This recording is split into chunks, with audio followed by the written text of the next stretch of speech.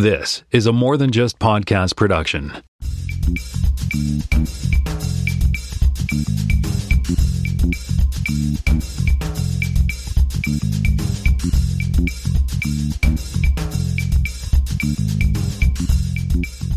Hey everybody, welcome to episode 363 of the More Than Just Code podcast. My name is Tim Mitra. I'm in Toronto, Ontario, and I'm also joined by Paul Hudson in Bath, England, and a little fellow just behind you. One of my dogs has just arrived straight away on cue. They just know somehow. Yeah. They hear me talking to myself in a room somewhere. They think, oh, something's happening here. I can get a treat out of this guy. He's vulnerable. So so to me, I hate to say it, but the Samoyeds, right? Is that what the breed is? They are both Samoyed, so husky-style dog. I look at them and they're the same to me. So how can you can tell me which one this one is, right? Oh yeah, this is Aria. Aria's, she looks different to me, but she's the more needy one. She's the one who normally come in and demand treats at a scratch. But I can tell them apart straight away. And I'm sure, to be fair, it's same for, I think about how they tell each other apart. They can probably tell each other apart a mile away, right? Oh, that one's got a bigger nose, smaller tail, different bark, whatever. Because to them, they're very different, right? It's just, it's how it is. Yeah, well, we talk about the dog when we walk the dog. We call it reading the nose paper. They go around, they check all the spots where other males have peed, and they have to pee really there. Do. Yeah, exactly. Yeah, it's amazing. It's amazing how much liquid my dog maintains just for walking purposes. So, what kind of treats does she get? I have a tin on my desk here. Dog treats. Oh, I see. Just here, and they know it's there. There's a backup emergency one in the corner behind me, next to the iPhone. Oh, I see that. Yeah. And those are liver treats, are they? We buy massive bags of them from Costco. We found, you want to get the 100% meat ones. You don't want too much filling. So they're very carefully selected treats, but from Costco have them up, which is great. So that's an interesting thing. I was thinking, I mentioned Costco the other day because I work in a cross country job now. I work in Toronto still, but I work with colleagues in Chicago, and I mentioned Costco the other day, and they didn't bat an eye. So I didn't know when did Costco come to the UK? I have no idea. We just go there and buy absurdly large bottles of ketchup and similar. Everything there is weirdly large still. I mean, that's a worldwide thing, presumably. So yes. Yeah, my wife and we don't really have a membership right now, but many of our family members and friends and colleagues go there especially if you've got the minivan full of kids, and right. We don't have those supply demands, or what's the word I'm looking for? What do you call it in the Army? Requisition? No. What's the people who get the things in the supply chain in the Army called? I have no idea. All I know is they import vast amounts of stuff. Quartermasters, yeah, those guys, cool. So you say Chicago, is that because you're a spot hero now, I want to say? I am at spot hero, yes. Ellen's old place. I saw her complaining about if you want to maintain my old code or see my old mistakes, go and work with Tim. He's great. Yeah, well, it's funny. Like I just changed this job in July of last year, and I think one of the challenging things about any new job you take, I don't know when the last time you worked in a multi-user environment or multi-developer environment, is the code base and what decisions they've made. When you join a company, you have to sort of buy into what they're doing before you can make major changes, that kind of thing, right? And I had forgotten. I think I vaguely remember. I got to ask Ellen about this, but I vaguely remember seeing her at a conference doing a talk wearing a Spot Hero T-shirt because I don't know why when I was approached by them to join, I totally blanked on who they were, and I was in the middle of the process of going through the interviews, and I think the offer was already made, and I was making my decision, and then I noticed that her name was on the repo. I'm like, oh, this is the place. It is one of the places in Chicago that Ellen worked. So yeah. But I knew the foundation of the code had to be good because she's that good a developer, right? So she is very, very good. It's true. Yeah. And some of the talks that she's done over the years are about how she's been able to create tools for designers to use. Like I think early days she had like a mock app that they could go in and choose button styles and colors, and it was a really kind of cool app that she thought about doing. And because I remember that was one of the subject of one of her talks, right? So kind of cool thing. Yeah, I remember one particular one. I can't even talk about it because it's so sweary. But there's a swear word in the title, so it gives you an idea of the kind of talk she get. And she is quite. blunt when she wants to be with her language, which I appreciate a lot. Yeah, she doesn't mince words. She's definitely someone to follow. I've always enjoyed my meetings with Ellen. We've worked together on the Ray Wonderlic stuff, so we've spent copious hours together, which is great. And you're in Bath, are you?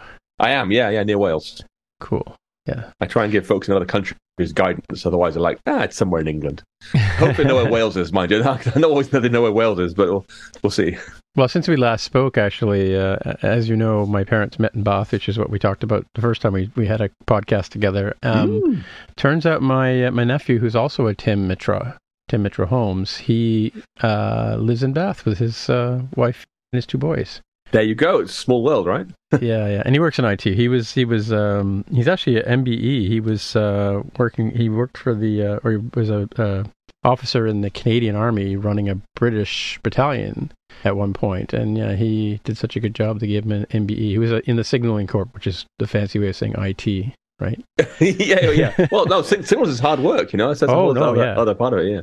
Yeah. So he went to it's funny because we have pictures, famous pictures of my parents at the tea room that they met. It was I guess a New Year's Eve event. Gosh. I don't know if they met there or they went to this. It's one of the significant moments in my family's life, and so he and his wife Fiona went to hang out in the tea room in Bath. I don't know, and check it out. Yeah, it's interesting. I remember I had Sean Allen over, who's I think he's an East Coaster, but he lived in San Francisco for a while, and he asked me how I would pronounce Bath as a North American person.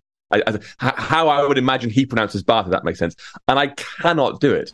Really? I find a few words, because it's like I end up going into like some weird Texan, like a Bath kind of thing, It's really off the scale kind of American, as opposed to like a generic sort of Midwest. Well, to be honest with you, I just listened to our episode we talked with Tammy back in 2017, actually, just for a point of reference, and you had said Bath, and I would normally say Bath. I'm going to take a bath, right? Yeah, it's a challenging one. The other one I find struggling. This is a strange one, but it's true.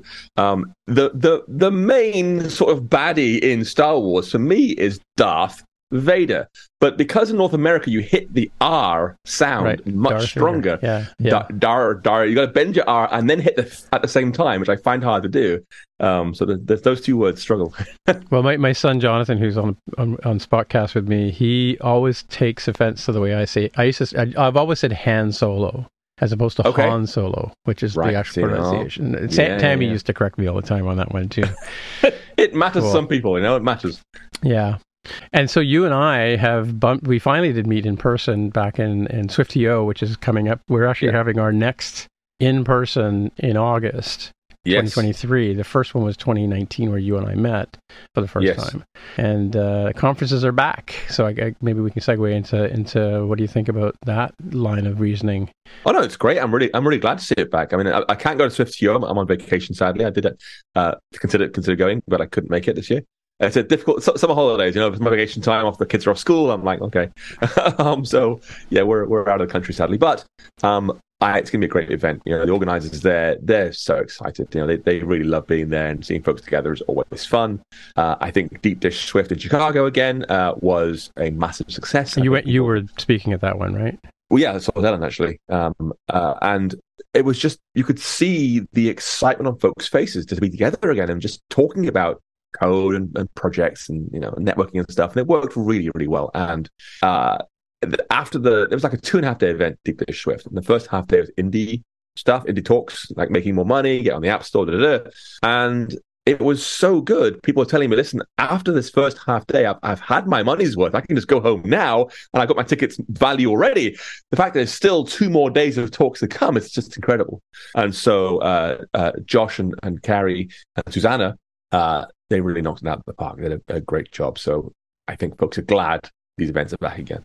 Well, I mean, that's always been my favorite part of conferences in general. Is for me, I mean, I literally got into a job landed on my desk. I had to solve it. So I just looked around. I had been going to conferences, in publishing conferences like Siebold, things like that. I don't know if you remember those back in the day, but so I'd been to publishing conferences, and so I kind of looked around. Maybe there's a mobile development thing. It turned out there was one in Seattle, so I jumped on a plane, and then while I was there, one of the gentlemen there suggested I go to WWDC, which I knew about, but I never really thought about going to. And to get into a space with 5,000 other people who all are interested in exactly the same thing that I'm interested in, was amazing. I don't know if you've ever heard the story about the Munchkins in the making of The Wizard of Oz.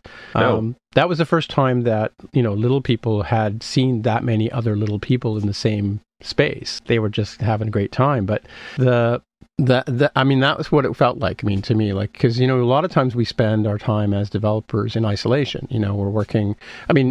Literally, you're working in front of a computer by yourself. Even if you're in an office with other people, you got the headphones on, you got the earbuds in, and you're focusing in on this battle you're having with Xcode. And so a lot of us don't think about, beyond our small groups of developers that we work with, that there are that many people interested. And I think that's one of the fabulous things about networking. When people ask me why I bother going to conferences, 100% it's the people. Yeah, you want to be able to tribe a little bit, right? And we spend all day around muggles, walking the streets who use computers normally, right? Not nerds. So it's nice getting together and just geeking out. And my brother is a massive fan of Transformers, of all things. He loves Transformers. He collects Transformers. He bought me. You can't see up behind my camera, but he bought me this. He tells me it's very, very important, very serious recreation. This is the best ever Optimus Prime model ever made. My birthday once. He's obsessed with Transformers. And he goes to Transformers conferences, and he's like, I'm in paradise. Everyone wants to talk about Rodimus Prime and stuff, Transformers stuff, and he loves it. He absolutely loves it. I see the appeal, of course. It's a bit like my belief that every subject is kind of fractal. The closer you look, the more you realize there is, and you look closer and there's more, you look closer and there's more, and you can get really, really into keyboards or manga or Transformers. It's all fractal and all interesting. So, I think one of the things that you're known for in the industry is in this particular is Swift, right? And it's interesting. I was thinking about this when I was listening to reviewing the show earlier, as part of my research, of course. 2017 is the last time we spoke on a podcast together, and that was 2 years before the introduction of Swift UI. Now, so that's obviously been, for me, iOS was a game changer. The Mac in general was a game changer for me. But how are you, now that we've had 4 years of Swift UI? How are you feeling about Swift UI, where it is, where it's going, how it compares to UIKit and AppKit, kind of stuff? It is so interesting to me that even today, 2023 after 2019, I still sit down and feel a buzz of excitement when I make a new project in Xcode. I make hundreds every year. I make a lot of projects. I like some, there's like other ones thrown away, but I make a lot of projects all the time. And I still, I'm releasing something great today, and that is Swift UI. Because I haven't got to jump through all the hoops of building the UIKit stuff. And keep in mind, this sounds weird. I try and explain to someone, at Deep Dish, they're getting a job and they're doing C++ in their job. And I'm like, whoa. So I know C++. I learned it at university years ago. And if I write C++ today, I still write the stuff I learned at university in 1998, 1999, 2001, where it was. I still write old C++, and they write magic, new, brilliant C++, right? And when I write UIKit, I still write old style UIKit stuff, UI table view, self-row index path kind of stuff. When these days, modern UIKit looks like UI collection view or UI action-based buttons and all these things that have happened since Swift UI, I've kind of left behind. So I'm in my head, I'm still comparing it against, storyboards and Zibs and IB outlets and all these other things that are still around today to some extent. But it's not really a fair comparison, is what I'm saying. I love Swift UI, but I know UIKit has improved since 2019 as well. It has moved on better, but I still love Swift UI, and I really that surprised me the most. The fact that I still sit down and say this is a wonderful experience. That's hard to do. I haven't had that much in other languages, other platforms. That excitement. Yeah, it's funny. I've been working as an engineering manager for the last, since 2017 actually, so 5 years, I guess. And so I don't, in my day job, I don't write a lot of code, like a lot of new code kind of thing. But in my spare time, I do work on stuff, and it's funny that the other day I had to do a proof of concept for something we were doing, and I went back to UIKit because it happened to be a framework that Apple isn't super clear. I think you talked about this. We've talked about this before, that Apple isn't super clear about new frameworks or how they meld into other things. So I was trying to do a MapKit thing in SwiftUI, which isn't quite there yet, right? And so I went back to writing a UIKit app, and it's funny because all the battles we used to have with auto layout and all that, Xcode is much improved in terms of where that's going. Like it wasn't a struggle like it used to be. Trying to get things to line up on the screen. Whereas I think what's nice about SwiftUI is all that sort of nonsense is taken away from us. So we don't have to think about how do I wedge this button into this position and that kind of stuff, right? So yes, but there's now all new nonsense to think about. Forget the old nonsense. This is all new, shiny SwiftUI nonsense. Because there's still battles to fight in there. You're like, how do I do this thing? It's hard to do. I remember the very first time I wanted to do a particle system in SwiftUI back in iOS 13. The first SwiftUI, like, how do I do particles here? I've got to be able to statefully describe the description of the location of everything on the screen with animations. This is before Canvas was released, where you could just basically free draw stuff. It made it much easier. In 13, it was like, how the hell do I statefully describe every particle in a snow effect? That's hard to do, damn it. And you can get there eventually, but it takes a lot of thinking, a lot of planning. So it's about rewiring your brain a little bit, I find. Yeah, so I watched some. You did a couple of live coding exercises. We had a SwiftUI. We had a Zoom version of SwiftUI. We did, yeah. And you did a session. I think almost a full day, if I'm not mistaken. But one thing I hadn't seen much, and that was the early days of battling Xcode. I think we were still on Intel, and there was a lot of let's just turn off the canvas view. Let's just work with the SwiftUI and we'll render it in the simulator, that kind of stuff. But last little while, I've discovered that there's a lot of magic to be done, not so much as a coder, but as dragging things from the library right into the canvas, and then having that dragging create the code for you in SwiftUI. Have you thought about that or demonstrated that to people at all? Or no, not at all. One of the interesting things is that I very, very rarely get these days any SwiftUI block. I'm not sitting here going, how do I accomplish that? I already know how to get there. It's just a matter of typing quickly enough to keep up with my brain, because I've done it in 20 other projects at this point. I've done it so many different things in so many different ways. At this point, it's just pulling in different jigsaw pieces in my head to get the result I want. So it's just, I think drag and drop would interfere with that slightly. Here's the SwiftUI way of doing it. No. Where's my way? This is the way I do things. Boom, in it goes. It'll just work and it'll fit together. And I know where I want to be. And Xcode doesn't necessarily at this point. Who knows, but Xcode 15 is coming out soon. You're finding the battle between Xcode and yourself is sort of, or compiler and yourself are sort of gone? Are you gone? Are you down the road where you're writing as Xcode would do? Or so interestingly, I don't know what's changed. Sorry, Swift team, but 5.8 has been a real retrograde step for SwiftUI. Because when obviously SwiftUI launched, it was terrible. The compiler really struggled. Result builders, obviously a massive difficulty, and you get regularly terrible error messages. You do sort of binary chop. Delete half the code, still broken. Delete half the remainder of the code, still broken. Aha, that's fixed it, isn't it? And fix that one line and roll it back again. Because it's always the wrong line number. That's back. And that's new as of Xcode 14.3. So somewhere between 14.2, 5.8 has triggered a real step backwards in SwiftUI error messages, which is a pain because I kind of rely on those. So everyone makes mistakes. You screw up a dot wrong, a comma, whatever it happens to be, you screw it up. And you want a simple compiler error message to come out saying on line 33, and not having that's a pain in the backside. And right now, I'm actually teaching a group of girls SwiftUI coding at my house, and they struggle.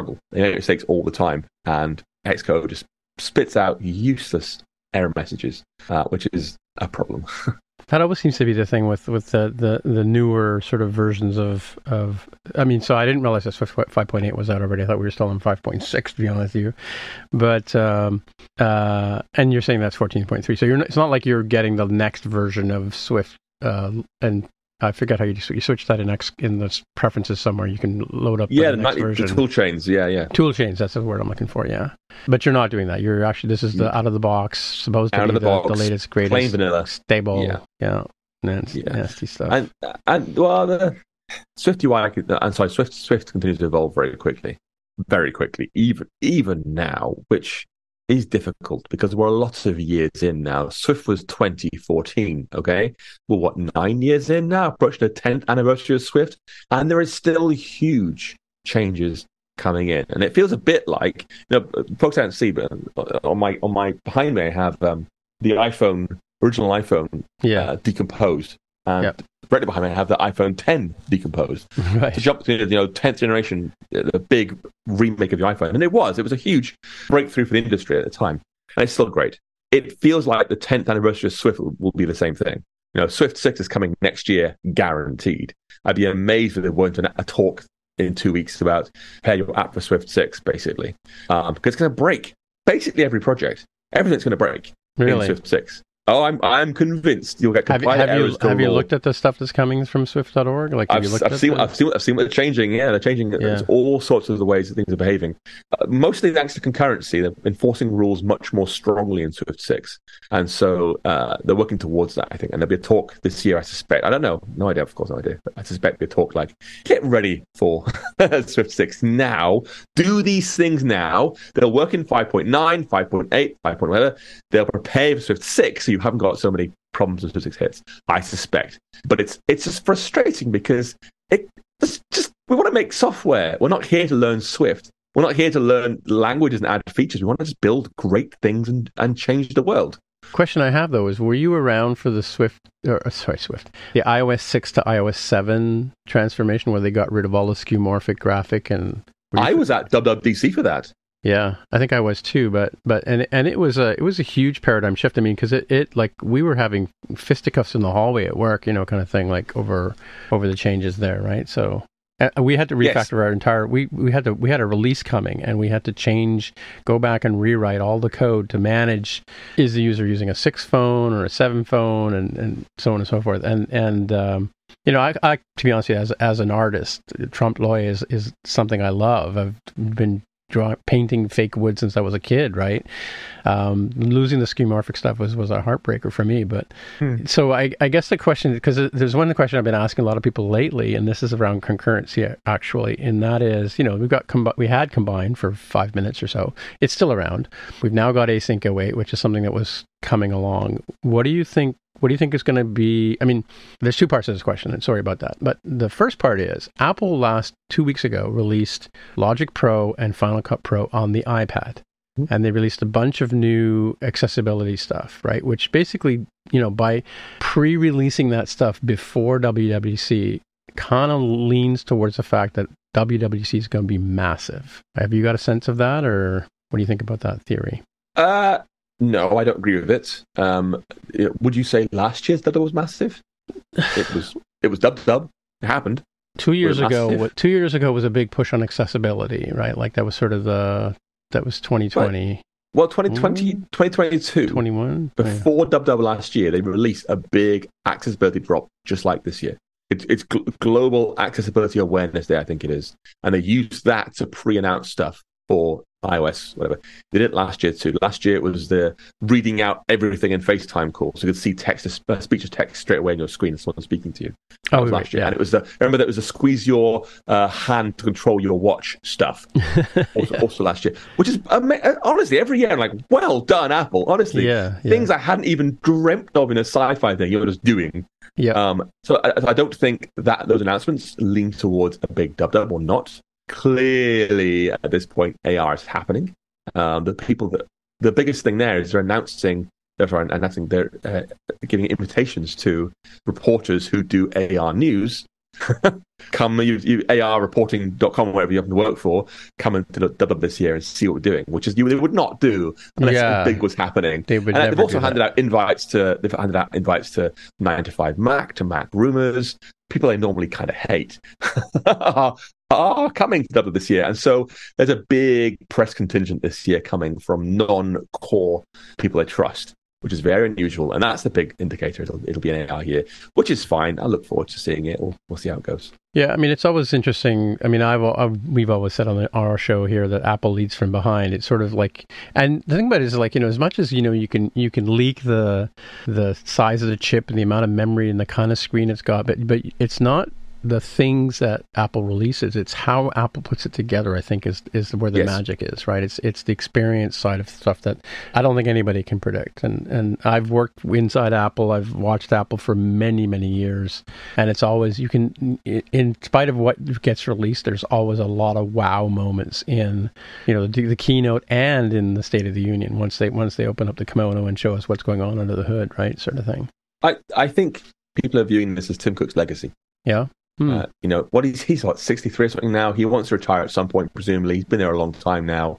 He can't stay forever, clearly. It's not a thing. He's going to leave at some point. This is his chance to say, I have changed the world. I know under his watch, Apple Watch has happened. I mean, he was there during iPhone, right? He's been, but not the head. AirPods have also been incredible. The Apple Silicon, really incredible stuff. A lot of big things have happened during his watch. This is the world-changing stuff I think people are hoping for. And we're going to see. And it'll be interesting because my brain naturally has no interest in the hype. I have no interest. I don't go for drama. I don't go for hype. I care about the technology. What can I do with this thing? And so I'll be like, hey, cool AR stuff. Where's the Swift UI change logs? That's where our brain works. I want to know what can I do now with this stuff. And you're right. Apple never really cares about the hardware internals, and most folks have no clue how much RAM their iPhone has, what speed the CPU. No one cares really, but we care what can I do with this thing, and the answer is lots and lots, and that'll be the thing for the AR headset. If we can do lots and lots with it, then it's going to be a big hit. I have a concern, and I think you had the same concern perhaps. I wear glasses. And AR headsets basically suck. VR headsets suck. I hate them. Yeah. I've got the Sony PlayStation thing, I forget what it's called, the PSVR. You didn't remember Hudson. And I've played games, had a great time playing games, but it's not a comfortable experience. So I'm kind of hoping Apple do something great there because they have this huge, long-standing commitment to making things work for everyone. So I'm hoping that we'll see something great for folks who have really bad vision like me. We'll see. But we'll see. But I will be looking for... And it sounds so awful. I'm sorry, because I know folks working on this top secret AR stuff, and I feel so bad because I'm like, I think of that Twitter joke where they're like, oh, Twitter, and people want features, I don't know, like bookmarking, whatever. They want simple features, and Twitter are like, likes are now flops. Timeline goes sideways, whatever. And they sort of innovating in places, things people actually want when they actually just want basic stuff. And I'm like, well, I write code all the time. I just want a Swifty version of core data, please. That's what I want, really. Yeah. I'm sure the AR headset's cool, but just give me a nicer version of core data. I'm sorry. It's like I'm so anti-hype and so focused on delivering actual practical things. We'll see. I'll try it out. I don't know if you've ever looked at Objective-C lately, but it's improved quite a bit, right? Like, and then, no, it hasn't. No, it hasn't. Well, it has from the point of view of how Xcode treats it. I mean, it's much more supportive of we don't get those weird sort of errors we used to get. But I mean, not that I work in Objective-C. I still have some apps that are in Objective-C. I just updated one of my older apps last year to support dynamic type and large. I did the large font thing and more accessibility things like that, and dark mode was a challenge, writing that in Objective-C, if you can imagine, right? But it wasn't that hard to do, and the Xcode kind of played along, and I don't know, core data is such an interesting one. Yeah, it's one interesting one you've mentioned. I don't know if you've seen Mark Moyenkin's books that he does on the visual guides that he does. Mm-hmm, yeah. I've actually been going through step by step. I've been doing core data since 2010, and I have learned a ton just in this last little while, just going through this book. It's amazing, but again, I think that the fact that they added in some of the new Swifty, the what do you call these property modifiers?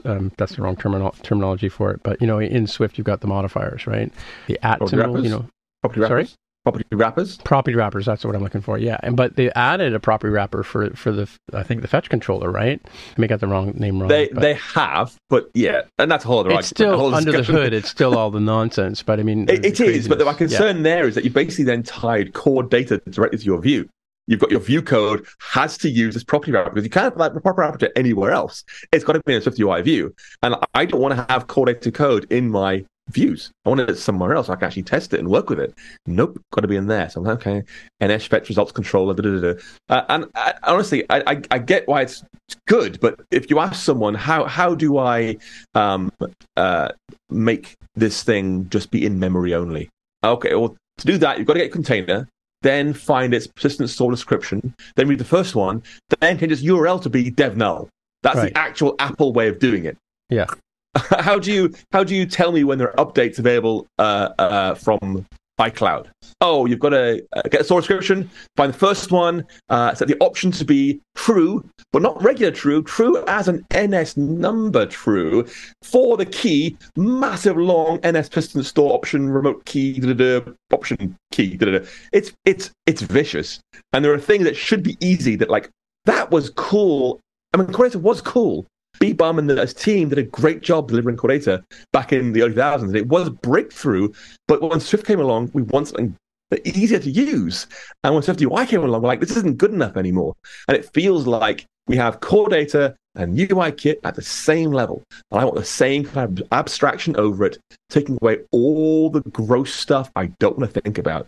I don't want to keep on getting emails from blind users saying, I cannot follow your project because the core data editor isn't accessible at all. They cannot use it, and they want to write code. They want to have control. I get you. I hear you. It sucks. I'm sorry. And I'm just I'm fighting so many fights with Coordinator at the same time. Just getting it to talk to CloudKit is so easy to screw up. So easy to screw up. It's like a checkbox. You got to check in the right place and then put the code in the right place and use the right class type and It's like, it shouldn't be this hard. It shouldn't be this hard. Mm-hmm. So ideally, I think you explained what you wanted from the a Swifty core data. If they made core data keep the whole SQLite, backing, persistent store that are happening behind the scenes, just expose to me the Swift UI equivalent wrapper around it. Make all the core to database async await aware. So I can't read and write SQL the right level. I've got to actually use async await to read the result back. In theory, it should be click a button. It works in CloudKit because async await doesn't care if it's local or remote. It's async await. It's awaiting, it'll come through. That'd be just, that's a massive Coordinator rant for you just there. Coordinator, I've written so much of it and I'm sick of it. It has got so much better since it launched, but it's not good enough. They've got to actually root and branch replace it. Yeah, true. Okay, well, that's an acceptable answer, I guess. It reminds me of you remember Kathy Sierra from 15 years ago, big O'Reilly author. She was the editor of the Head First series by O'Reilly. Yeah. Her and I forget her husband's name. Anyway, Bert, Kathy and Bert. She had a whole site called HeadRush, and she got handled off the internet by several people, but she's excellent. And she said, you've got to imagine your life or your workplace as a line of improvement from where you are to where you want to be. But at some point, you're going to hit this, what she calls a big frickin' wall. And the question is, how do you get beyond that wall? How do you go from beyond just make the high jump thing higher? How do you get a new target entirely? And Coordinator's been the high jump approach, jump higher for a long time now. I'm looking for a rethink, like Swift chart style. Here's a whole new framework. Wow. That's what I'm looking for. Go on, Apple. It's still time. Yeah, I think that was for me the cool thing. You just reminded me, I haven't had a chance to play with it much, and that's the Swift chart stuff. I think that was the new wow last year, I think, right? For a lot of people. Actually, I do want to just segue over to something else. So you recently did a week in Canada. 2 weeks, you were in Toronto for a bit. You went to Vancouver for a bit. So I did, yeah. How was that? And what did you find? Where did you go? What? So, knowing that you're in Toronto, I'll think carefully about my answer first, shall I? Oh, no, Canada we like very much. The kids loved Canada. They loved poking around, seeing things. It was safe. It was friendly. It was expensive. We were blown away by prices in Canada. The tipping culture is out of control. Oh, yeah. Well, yeah. I guess.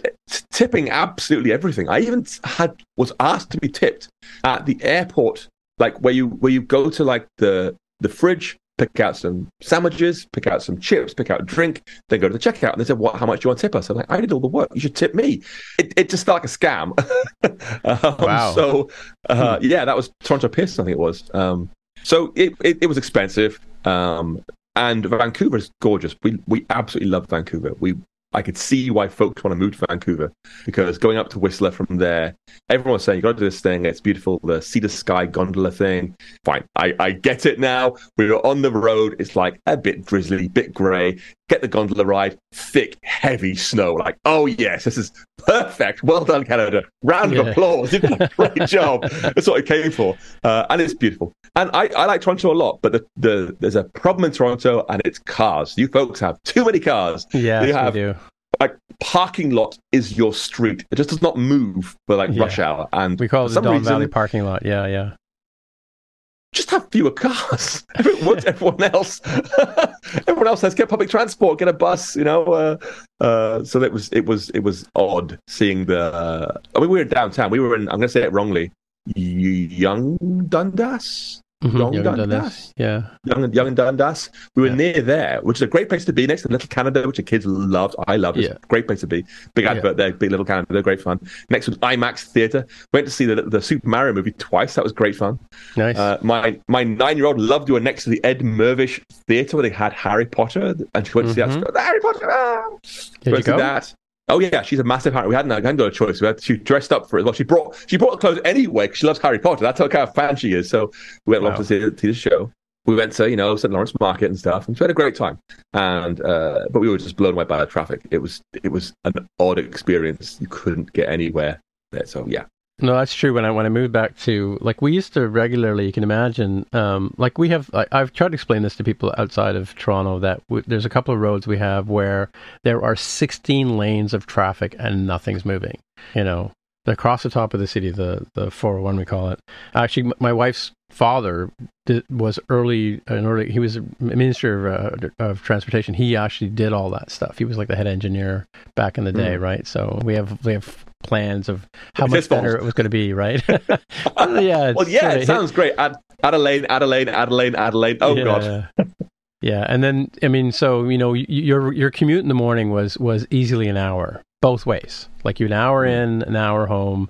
So when I came back to Vancouver, I said to my wife, we have to find a house that is 15 minutes from where I want to go. And I mean, I'm fortunate because I live downtown, so I just take the King streetcar, which is surprisingly, efficient. Our subway is like years behind Paris, years behind, New York, years behind most places. It's sad when you think about it. Yeah, the cars are definitely a problem in Toronto, but yeah. Well, I apologize. Sorry. I got to say sorry for that, right? We had a great time. The kids loved going to Longos. Oh, yeah. Another place. Was it Farm Boy? I want to say something like Farm Boy. Yeah. Farm Boy, okay. Boy. Again, similar thing. Like, here's tons of fresh food, fresh vegetables, fresh fruits. They loved it. They went wild and enjoyed that very, very much. They really enjoyed, I want to say, BMV. It was a books store. I think it's BMV, Books, Magazines, and the Video, I think it was. But they love going to the manga section there and check out all the manga there. They spent lots of money there. And we're going to Japan soon. They're like, no, we got the manga from Canada. It's better. Yeah. It's a bad thing to say. I realize that, but they really like Indigo Books. I know it's like a nationwide big chain. It's like Chapters, but they like that one a lot. Yeah, it's big, but they have some very nice Barnes and Noble. It's like Barnes and Noble. It's like Barnes and Noble, but beautiful stores, like really nice. We were just sitting there and watched like a little family playing chess. Someone else sort of little kiddie-sized basketball thing, having a nice time and enjoying the experience. That was very good. So I like that a lot. And we also went to Toronto local Mabel's Fables, which is a lovely place. It's a bookshop. I couldn't tell you where it is. North Toronto somewhere, but they've got Mabel the cat in the window, and it's full of kids' books upstairs and stuff. So we tried the small one, not just the big chains as well. Yeah, we had a good time. Well, you were right down in the sort of touristy area, Yonge and Dundas, the Eaton Centre. That's where we send the tourists. But so next time you come back, yeah, I was annoyed. because I wanted to go. I couldn't quite find it to the place at the Eaton Centre where the "Why Are You Closed" man was filmed. Remember this video? No, I don't know that one. 15 years ago. It's just a guy. It's a guy just going, "Why are you closed? Why are you closed? We want to shop in the Eaton Centre. Why are you closed?" Yeah, and it's an odd video, but then some kids run up behind him and sort of press their face against the glass and sort of make fun of him a little bit, and it's funny. And someone even made a rock remix. They play guitar along with him, right. shouting "Why are you closed?" It's an iconic place for me and my eldest daughter, so I want to go and see that. I missed it, sadly. Next time. Yeah, I'm sure you probably could have found. I mean, a lot of movies and stuff like that are filmed here in Toronto too. Like, I just down the street from where I don't know if you've ever seen the TV show Orphan Black, sci-fi thing. Anyway, I live right beside the hospital that stood in for that, and there's lots of places. I mean, they film you know The Boys from, I think, Amazon Prime. It's a sort of a Marvelous kind of really irreverent show. Anyway, they film that just down the street from one of the houses is one of in that show is one of my neighbor's houses, right? So all we get here is old stuff. We get like Bridgerton's filmed in Bath, for example. Right. Oh yeah. They film like Vanity Fair, or if they want to have a Sherlock Holmes scene set in the past, they'll do it here. That's usually what we get here. So one of the things we talked about when we first met was the amount of books you've written, and at the time I think it was just hacking with Swift, but now you've got the Swift UI and the MacBook and stuff like that. But I was doing a little bit of looking around at did you know there's if you go to Goodreads and you look up Paul Hudson, can you guess how many books are listed on Goodreads? There are quite a few Paul Hudsons, sadly.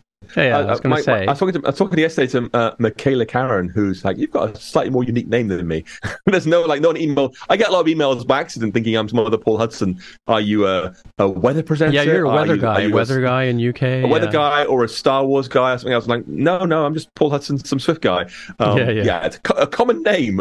So it wouldn't surprise me if there were. Yeah, Two Straws stands out slightly. That's true. Although someone else got that. I'm really annoyed. Someone's got that on TikTok, I think. Someone else took 2 straws. Like, why would you choose 2 straws? What? That person chooses 2 straws. So the kind that drinks their liquid with 2 straws. That's the kind of guy. Yeah, exactly. That's the kind of guy right there. Yeah. But no, I've never looked at Goodreads in my life. In fact, I don't think, sadly. So I was doing a bit of research, and it's funny because I went back and listened. Like I said, I listened to the Tammy interview just before I was walking the dog this afternoon, and he found some nice Mudgerville, and it was really exciting. But 82 titles that I'm pretty sure are close to, but it's like some of the funny ones were some of the classical Greek and classical Latin stuff that you wrote by making something making Phaedrus easy or something like that. Or those are yours? They're mine, yeah. I guess those are early. Yeah. No. I did that only 10 years ago, maybe. I have a master's degree in Greek and Latin. Yes, yeah. That's why I went there, right? Yeah. I'm a massive fan of Greek and Latin. In fact, my daughter's doing Greek and Latin at school, and she has a lot of help with the homework because I enjoy it. Well, as a follow-up, we were talking about you had mentioned that you did an app for yourself on Greek and Latin, and is it still a popular download on the App Store? Or? It still makes about $1,000 a month, so not really. That's crazy. But, well, you know what? I mean, for most indie developers, that's a good income, right? Well, yeah, and it's all Objective-C code, and I can probably bring up the code here on my computer machine. It's not even new Objective-C code, right? It's all Objective-C code at this point. There's things like @synthesize in various places. Oh, nice, yeah. Yeah, I remember that. Yes, I do. so, and it hasn't been changed. It doesn't support iPhone 10. It doesn't go full height of the screen at all. So it hasn't had any changes now for about 6 years, and it still makes $1,000 every month. So you still have the 2 black bars at the top of the. You have that adjusted for and Apple hasn't given you grief over that? Nope. Because what are they going to do? It's the most popular app in that field. They can remove it from the store and make everyone angry. That may be why it's untouchable, because I know for a lot of us, if we leave our apps alone for too long, they'll go in and say, in fact, one of the games I wrote with my grandson was taken off the store because we just couldn't get around to fixing it or updating it. It's a balance for them, right? If there are no downloads and it's updated, fine, leave it on there. If there are lots of downloads, it's not updated, fine, leave it on there. But if there are no downloads or few downloads and it's not updated, they're gonna get you after you pretty quickly. Yeah. Well, I'm amazed that they even bother at that level, because there's so many apps on the App Store. I get lost even looking for my own things, right? So. The thing is, because the app is still the standard for undergraduate classic students. Like if you go to Princeton, for example, you want to study Latin, they'll recommend this app to you. I know it's popular at UK universities as well, which is great. Every September I get a massive surge in sales. I wish I had time to invest in making it better, but I'm too busy doing other stuff. Cool. So like the other podcasts, I do have this section of the show where I like to ask weird questions to sort of get you to sort of reveal things you hadn't even thought about. Are you good for time? Do you have to... I have time. I've been out to see a film already today, so I am done for the evening. Oh, yeah. So you were telling me about which film did you go and see today? I'm not sure I want to say it was really bad film. So really, I'm not big on what I consider to be fairly vapid films. So any kind of superhero, any kind of action film. I went to see Fast X, and I was so bored. I was so bored. I just like, oh, another fight scene, another explosion, another car scene. Let's stop for a race for a bit. And it just felt like it's been written by a 5-year-old boy. Like, here's all the best things I want to cram into my movie.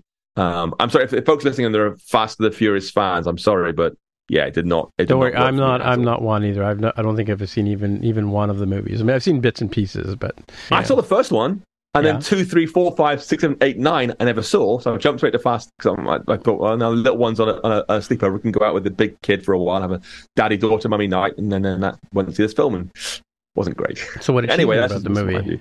She loved it because it's explosions and it's fights and it's guns and it's explosions and fights and guns and then turbocharged cars galore and helicopters and stuff. She enjoyed it. But so I kind of want to go see the Barbie movie. I hate to say that out loud, but go for it.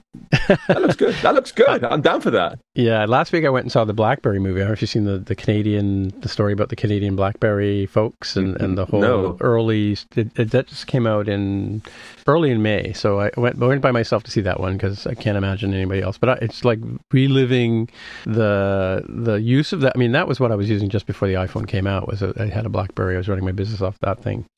But anyway, if you're seated comfortable, we can get to the questions. Please crack on. And initially, some of these are actually the Marcel Proust questionnaire questions, and then some of them are more fun from some TV shows that I watch. But the first one is, what is your motto? Why do people come to Paul Hudson or Two Straws or Hacking with Swift? So what I say is that programming is an art. So don't spend all your time sharpening your pencils when you should be drawing. That's my personal motto. I think about that one a lot. That's great. I like that one. Yeah, it's a good one. Who are your heroes in real life? I already mentioned Kathy Sierra, so I can't mention Kathy Sierra again. I'd be cheating. A woman called Mary Beard. Mary Beard is a doctor of classics. Actually, about to retire, or has retired actually recently, at Cambridge. She's a don at Cambridge. She wasn't at Cambridge, teaching Latin. And she made the triple fatal mistake of being smart, online, and female, which of course is a crime to some people apparently. But she endlessly fought her corner, endlessly stood up and said the right thing. And I've got a lot of respect for the amazing charisma she has, her extraordinary brain power, and her genuine warmth. We meet her in person. She's really, really nice. Yeah, I actually follow her on Twitter because that was your choice on Roundabout FM too. There you go. I do love Mary. It's true. What is your most treasured possession? Oof, goodness me. I take weird liking to things. And I see a therapist every week. It took me a year to realize I had some very, very deep mental connections to things that would 10 years ago be called ADHD. We don't do it anymore. I have like a favorite everything. And I'm hard to be around sometimes. Like, I have a favorite spoon. I have a favorite glass. I have a favorite this, that, and the other. And it's odd. It's in my brain. I didn't even realize I had it. I talked to the therapist. Like, well, you had a favorite? Oh, yeah, I've got a favorite. What? That is weird. Why do I have a favorite spoon? So I have a lot of treasure possessions. If I were to narrow down just one, looking behind me, because I keep some things just out of reach just here. Yeah. It's going to be this. I'm just going to grab this for you, actually. Sure. It's going to be this.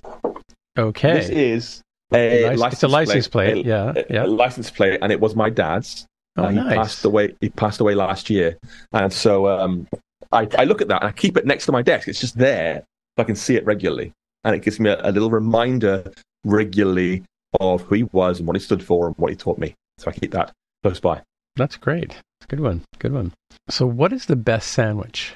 I'm a big sucker for a sort of cheese and onion. I quite like strong cheese and strong onion together. I think is incredible. Yeah. I have not had one for a while. I try and reduce my intake of animal stuff. I'm not vegan, but I try hard to be. And so I've come off that by a long, long way. But if I could have one, that's what I'd choose. All right. Apples or oranges?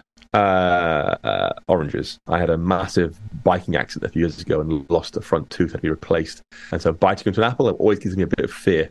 Will I break the tooth when I bite into an apple? So I eat it sort of like cowboy style with a knife these days when I have to eat an apple. Yeah. I actually cut them in quarters, just like I do with pears. Have you ever asked anyone for their autograph? Yes, I have. Easy question. And would you care to share with who you may have asked? Well, so it's a not particularly famous person. His name was Tom Holland. He's a very, very good writer. He does a lot of historical, not fiction, but I guess you call it popular history, where he injects some personality into telling the history tales he's telling. And his most famous book's called Rubicon. I highly recommend the book Rubicon by Tom Holland. It'll make you fall in love with Roman history. It's exciting and thrilling and mostly accurate as well. And I've met him a few times. I actually made an app for him once. But yeah, I asked him for an autograph on Rubicon, in fact. It's that good a book. Cool. Yeah, I have quite a few autographs that I've asked for people. And one of the ones that I liked the most is at WWC, the first time I went, I met Bill Atkinson and I had him sign my badge. Oh, very nice. So which double was that? It was a while ago, presumably. 2010, I think. Yeah. 2010, what was 4? I want to say the numbers are so high these days. I had 16, 17's coming out soon, which is ridiculous. Yeah. Yes, it was. The iPad had just come out. I think it was 3.5. I think 3.5 was the first iPad OS. It was a 3 for phone, and then 3.5. That's the year they changed. Yeah, my 3.2, but yeah, about then. Yeah, I remember. I think that's the year they changed the name from iPhone OS to Correct. iOS as well, right? And I think Correct. they dropped the Apple. Was that when they dropped the Apple computer? Anyway, they became Apple Incorporated. Anyway, cool. Which living person do you admire the most? So not Mary Bird or Kathy Sierra. Right. I guess it's kind of a repetitive question, right? They're both very much alive. Oh, okay. I am a massive fan, and I've told this to her face. She knows I am, of Erica Sedun. Oh, yes. Yeah.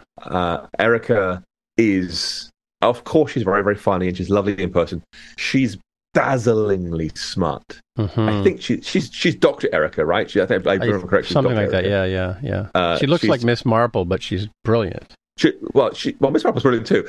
She is dazzlingly clever and never, ever, ever makes you feel small about not knowing something. She is just so warm-hearted, and I wish more people had the chance to meet her. I mean, she's still around, but not really on the iOS circuit so much anymore, because she's just so nice. She makes you feel genuinely loved and appreciated, and I wish I could be much, much more like her in terms of not only the towering intellect, but also the genuine warmth it just exudes. Yeah, I got a chance to meet her at those conferences I went to in 2011. I think she was like a MC kind of thing for one of them. But I also have I think I have an auto layout book by her, and a Swift Style Guide. She wrote a Swift Style. I love her Swift Style. So I actually wrote to Pragmatic Programming saying, "Listen, can I just buy the Swift Style Guide? Can I just buy the whole rights off you and give it away for?" Yeah. Give it away for free online. And my plan was, give it away for free online. I want everyone to read this book. They said no. I tried. I should try again. I'll try again. But my biggest regret actually with Erica is I never got to meet Erica and Daniel Steinberg in the same room at the same time, because they're both lovely people, both very, very smart. And I want to see them together. I want to see them talk and jam and just hang out and talk and just be there and listen to what they're talking about. I want to do that. And I've never had that chance, sadly. It may never now, sadly. Yeah. I've met them both, but not in the same room. But what is the most used app on your phone? Oh, I can probably tell you that. I'm not sure it is. There is an app for that too. Yeah, you can go into system preferences and have a look. Oh yeah, that's lazy. I was thinking you're actually figuring it out by hand. What is it under battery? Would it hide it? It's under screen time. Oh, screen time. Yes, screen time, which is there. Boring. What is it? Downtime activity. There we go. Yeah, it's boring stuff. Nothing interesting, I'm afraid. It's all social media stuff. The only one that isn't obvious is Fantastical, which I love. My wife finds it very hard to use and always gets it wrong. I got a lot of reminders at 3 a.m. in the morning on the wrong day. But I do like their app very much. They put a lot of love into that app, which I appreciate a lot. They've done a very good job in that app. So if you hadn't looked at your phone, what would you say? What would you think? I would have thought Twitter, and I was right. It was Twitter. Only because I have no self-control. Like on desktop, I use Jeff's thing, Stop the Madness, the Twitter hack he made. It basically strips out all the crap from Twitter that you don't want to see. So you don't see all the junk in Twitter, all the for you nonsense, which is full of just racist bile, whatever's going popular right these days. And on phone, we haven't got that anymore. it's just there, and you press the home button, you sort of see For You, or you see usually under search, there's like random videos. I just sort of waste a lot of time in that, which is stupid. I need to put some sort of screen time blocker in for that, I think. It's reminding me, you sure I use Twitter again. So Ivory is good for that, and there's Blue Sky now as well, and it's not Twitter, which is its main advantage right now. Yeah, I'm finding like I find the community, especially the iOS community on Mastodon, much nicer, better than Twitter. I mean, I'm the same way. I LinkedIn, Twitter, and Ice Cubes, I think I use for Mastodon. I'm in those. That's sort of my newspaper, right? I just go in there to check in and see how the world is doing, and I spend a fair amount of time in Facebook because that's where all us old folks hang out, right? I use Mastodon a fair amount. I don't enjoy it. I think I follow more weird people on Twitter. I don't follow many people intentionally. I try and read every tweet. I try and actually read what people are saying, what they're doing, and so I can keep abreast of what my friends are doing elsewhere in the world. So I don't follow many people. And a lot of the weirdos, the fun, wacky people out there haven't moved to Mastodon. They've stayed on Twitter, sadly. And so I have to go to Twitter quite a lot to what they're up to, basically. Yeah. If I had to think about what I would go to, I think I open IMDb a lot too. I mean, the photo app obviously is one thing. I'm in there all the time, but I think I watch a lot of movies and watch a lot of TV, and I want to find out the backstories behind things. So IMDb would be something I would use a lot too. Pretty sure I know the answer to this one. Cats or dogs? We had both. We had a cat. He passed away last year, but I prefer dogs. And he was lovely, a good cat. We learned after 5 years, maybe, a bit less than that, 4 years, that I am deeply allergic to cats. And it got worse and worse and worse and worse. He lived to 18 years old. He did a good old life. And I was on lots of medication at the end to try and keep the breathing problems and the skin problems away. And he's gone, and I am breathing better, which is nice. Nice, yeah. I have a HEPA filter that I put in during COVID, which has been really helped with the air in the house. One of those that it sits in the corner. It looks like a big giant drum, and it's got a big filter on the bottom. Yes. I was looking at this question, where to go? Oh, what words or phrases do you overuse the most? I don't overuse any words and phrases. I love them all, and I will use them happily again and again and again. There is no such enough. I cannot say boom or brilliant enough. I love saying boom. I love saying brilliant. I'll carry on saying it the day I die. I'm not overusing them. I love them exactly as they are. Now, it's funny, though. That's another UKism. Brilliant, for example. I don't think. I mean, I occasionally will say it, but I don't think we use that word as much as you Brits do. No, but it's quite fun that people, like when they go through the 100 Days course or whatever, they watch a lot of my videos, and they pick up the way I speak and my speech patterns. Nice. Yeah. And they've said when they do Swift UI, they can almost hear me speaking about Swift UI in my voice as they're typing stuff in. Boom! Nice. Brilliant, nice one. Whatever. It's like and I like that. It's a variation, and I think it lets some personality shine through. I think thanks to things like Game of Thrones or every Hollywood film for a long time, people hear a British accent and think of a various thing immediately. Oh, this guy's going to be smart or boring or intelligent, whatever it is, and actually it's having some personality come through and saying, actually, I'm just a guy with kids and dogs just talking how cool Swift is and Swift UI and really enjoy it. Is nice. And that I wish, actually, if I could change one thing about Apple, that'd be it. Let more personality shine through, because last year they invited me to the Developer Center to do a little video recording of what's new in Swift UI for iOS 16. I delivered the entire thing live coding in one take in an hour. And it was me going, this is brilliant. I love this. Oh, wow. And it was things like, I can now say color.blue.gradient and get a gentle blue gradient. I'm like, I love this. I want these I can use. And I want that to shine through. Right. Because they love it too. They love it. Right. They love it as much as I do. They love it more than I do. They're making it, right? Just let that shine through. Let folks show how genuinely excited you are about this cool thing you've made. That's my entire shtick, and I do actually love it. So I did the question I was going to ask you, and I asked you this on Roundabout. I want to see if it's the same answer. But what is your favorite word? Favorite word? I had an answer last time. You did it. It wasn't. And the answer wasn't boom. But it was something that some Parliament guy had said. It's a mashing of Latin. Here, let me explain. Let me give you the definition first, right? Oh no, please crack on. You do it. Yeah. You said it was a way of saying something that to make something sound like it wasn't as important or influential as it is, and it was a mashup of I believe a bunch of conjugations of Latin. It was like flappy, lappy, lappy something.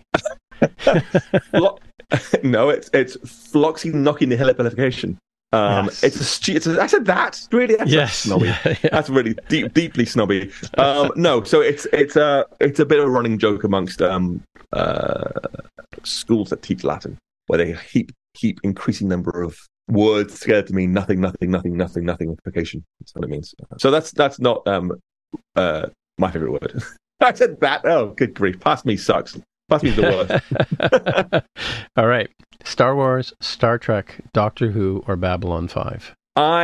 Between the last podcast and now, I watched all of Babylon 5 for the very first time.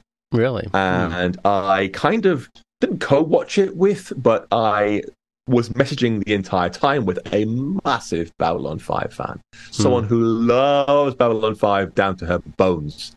And I was like, why are you doing this? What's happening here? Why this? And she's like, oh yeah, I know. Oh, I know. Because Babylon 5, I did not get on with it really, ultimately, sadly.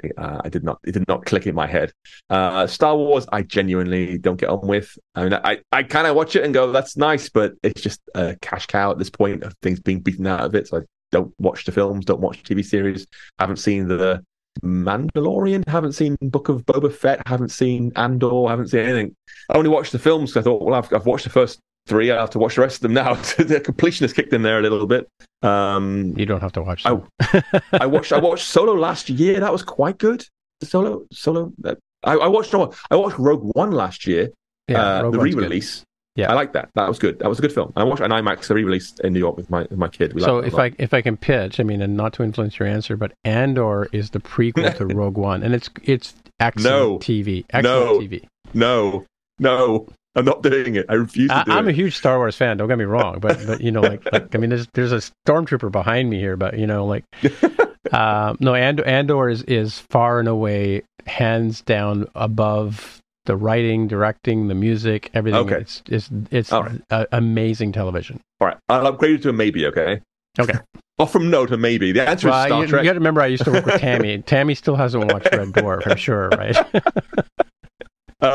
So I have a list on my phone of TV series I need to watch, and it's long, and they're all considered great TV. And sadly, Andor's not on there, but I'll put a maybe on that one. Okay. The answer is Star Trek. I like most Star Treks. I'm a massive Deep Space Nine fan. I like Next Generation. I loved Picard season 3. That was really, really good TV. I quite like Discovery. Discovery is very good mostly. Occasionally gets a bit lost in itself, and the plots get increasingly far-fetched. But there's good acting. I love the actors in there. I love the characters in there. Didn't like Enterprise. Love Voyager. So yeah, it's a mixed bag. Have you seen Strange New Worlds? I have not. No. So I've just last month finished watching Lower Decks. I loved that. Lower Decks is great. Yeah. It's quite fun. And I was talking to my brother who told me to watch it. I hadn't seen it for years, and he said, "Oh, you got to watch this thing. Watch it." I watched it, and we're chatting about the episode where they go to Deep Space Nine, and they kind of fly by a bit. They play a theme, and just keep flying by, and they play the theme again, loop the theme again. And it's just so deeply irreverent of Star Trek's, copyright, universe. Trademark. Yeah, exactly. Universe. It laughs in the face of much of Star Trek, and I really enjoyed that. And so I'm going to watch Strange New Worlds soon. The reason I haven't is because my brother says it's good enough that eldest kid can watch it as well. So I might try and watch her, so I'm holding off a little bit to see if she likes it or not. Because it's a hard problem. Where do you start? Because Star Wars is fine, watch 4, 5, 6, 1, 2, 3. You watch not a chainsaw cut, the one they say, watch it in this exact order. Mess. Yeah. It's the name for it, right? It's like 4, 5, 1, 2, 3, 6, whatever it is, right? Anyway, there's an order, right? In Star Trek, you're like, well, no one's going to watch the original series these days. I've watched it. It's awful. she wouldn't even watch the Next Generation because it's too old. I think at this point, too many bad episodes. Right? It's before BSG happened. It's all sort of classic six-episode Trek. And so where do you start? And he thinks just jumping at the new one, jumping at Strange New World. So that's why I haven't watched that yet. So that's the long answer is that. The short answer is Star Trek. Also, I do love Doctor Who too. I love Doctor Who. I've got a little TARDIS piggy bank on my desk here for collecting my coins in.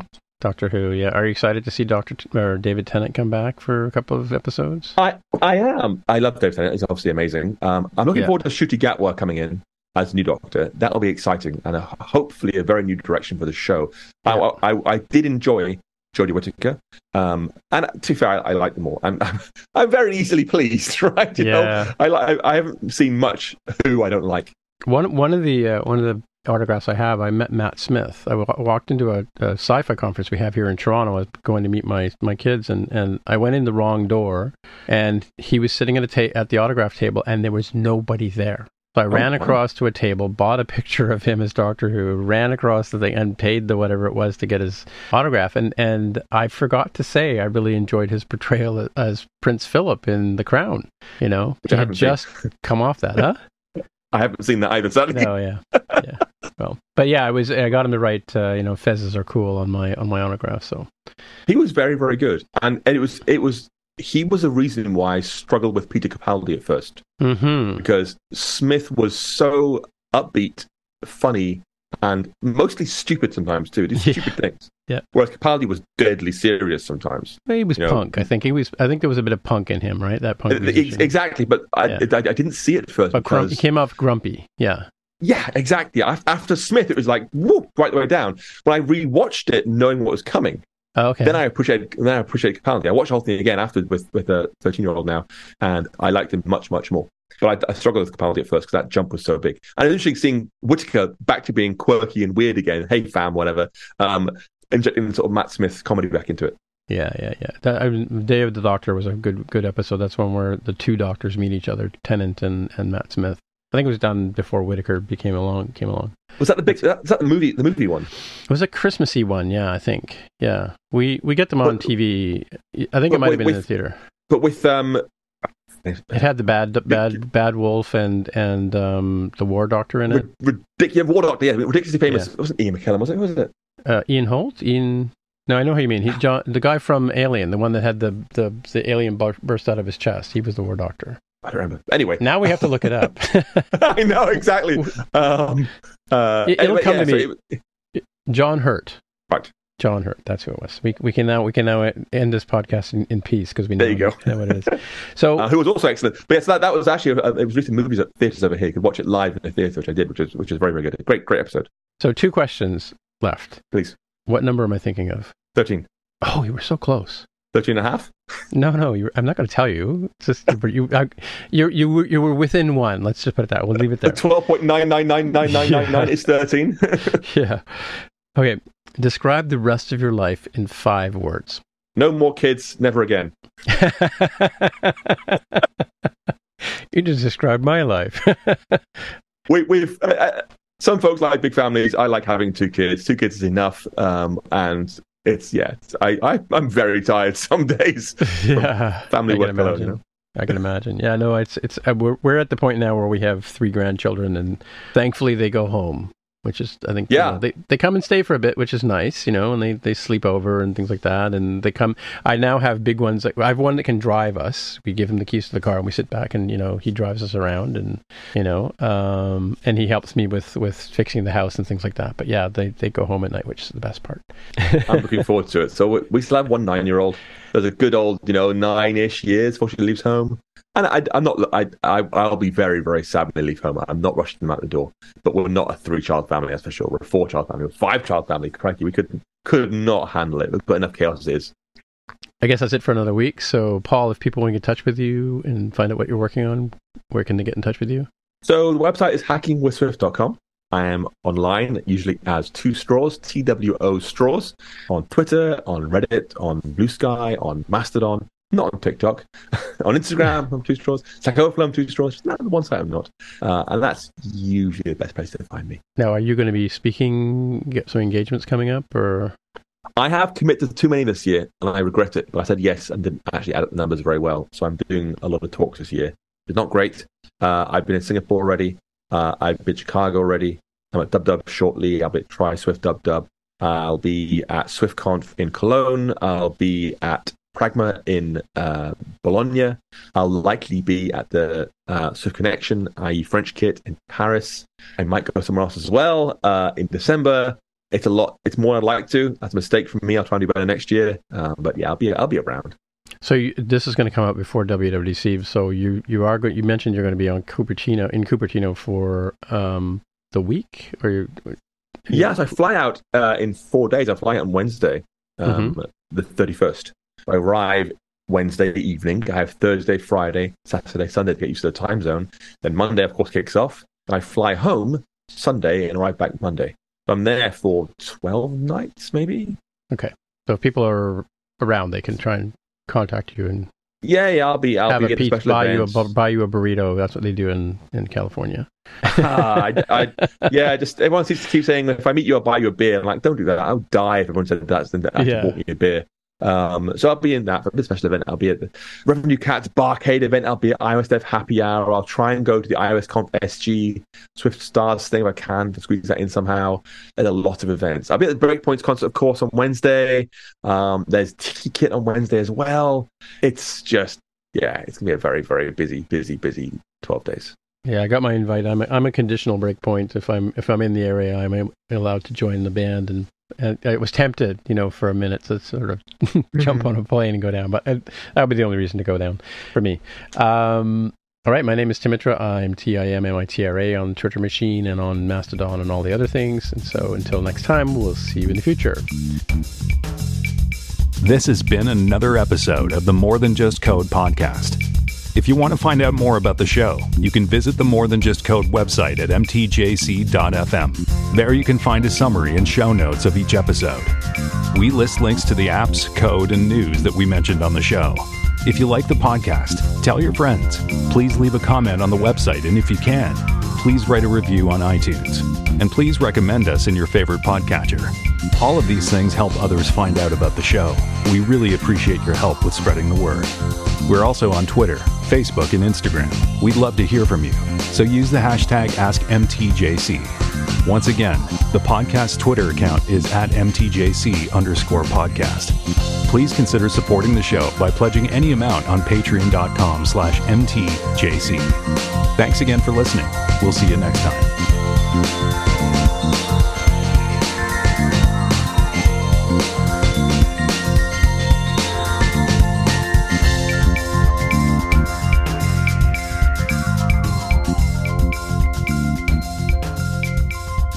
So are you going to be in Toronto at some point in the future? I think we have Toronto'd out, I think, is what I can describe it. We were there we were there for 15 days in Canada. Yeah. And we had 3 full days in Vancouver, plus flights either side. Yeah. And then 1 night, in Niagara Falls. So what do you think of the Blue Jays and Rogers Stadium? You went to that game. It was great fun. Yeah. I had no idea how baseball worked, what the rules were. I was genuinely surprised. It's just non-stop baseball for 3 hours. Yeah. There's no real breaks. There's no half-time period breaks. Just carries on going. Well, there's a 7th inning stretch where they get up and sing "Okay, Blue Jays." Yeah. They did. Yes, we went to the bathroom for that one because we were really desperate at that point to go to the bathroom. It was actually quite fun. The kids. But you know what level you were sitting? You seemed to be down in the 100. We were quite low. We were super low. Yeah. Yeah, third baseline. I think that's a good. That's just behind. Maybe 3 meters to the left of third base. I think. I was judging. I think from the picture you posted. Yeah. I'm not a huge baseball fan, but yeah, I've been through a handful of games, but I went to a playoff game recently, which is nice too. We had to do it. We're in Canada. We're going to see it all there. Only there essentially once. Yeah. We're going to see ice hockey as well. This is Luna. Other dog. Okay. She looks different. If you say so. We went to ice hockey as well. It was great fun. We got lucky that the International Women's Championship was taking place. Oh, nice. Near Toronto at the time. It was about an hour's drive west of Toronto. Brampton, I think, was Brampton. Something like that, I remember, sorry. But it wasn't Toronto itself. It was like a big stadium to the west. Yeah, which team did you see play? We saw Finland and Czechia. Oh, okay, right. So international teams. So it's, all the Canada matches are booked ahead of time, right? Of course, yeah. Obviously, the big Canada USA match, we'd love to see it. Obviously, Canada lost sadly in that one, but we'd love to see it. But anyway, seeing international play was great. Having two daughters, seeing women play was great. The speed they go, the aggressive baby, they're really going for it. They really fight for it. It's good to see. We enjoyed that too. Again, no idea what's going on, but it was good to see. Yeah. Well, I'm obviously I'm a hockey fan. I used to play hockey. There's hockey paraphernalia behind me there, but yeah, I really like the women's game. It's closer to like when I played in non-contact because when you're older you don't want to get hit, and it's a different game. Like I think like maybe they do this in rugby, I don't know, or they don't do this in soccer, but they use their bodies to impede the progress of the other players. But in the women's game, they don't do that. They still play very aggressively, and they do whack each other and all that kind of stuff. But it's a quite different. It's more, I don't know if it's a pure game, but they've taken out that sort of body contact, thing that is one of the elements of the game. But yeah, at least you got to see our sports. Yeah. We enjoyed it, and it was interesting that there was no quiet time in the game. Like, as soon as play paused, they'd bring out music, they'd bring out adverts, they'd bring out competitions you could take part in.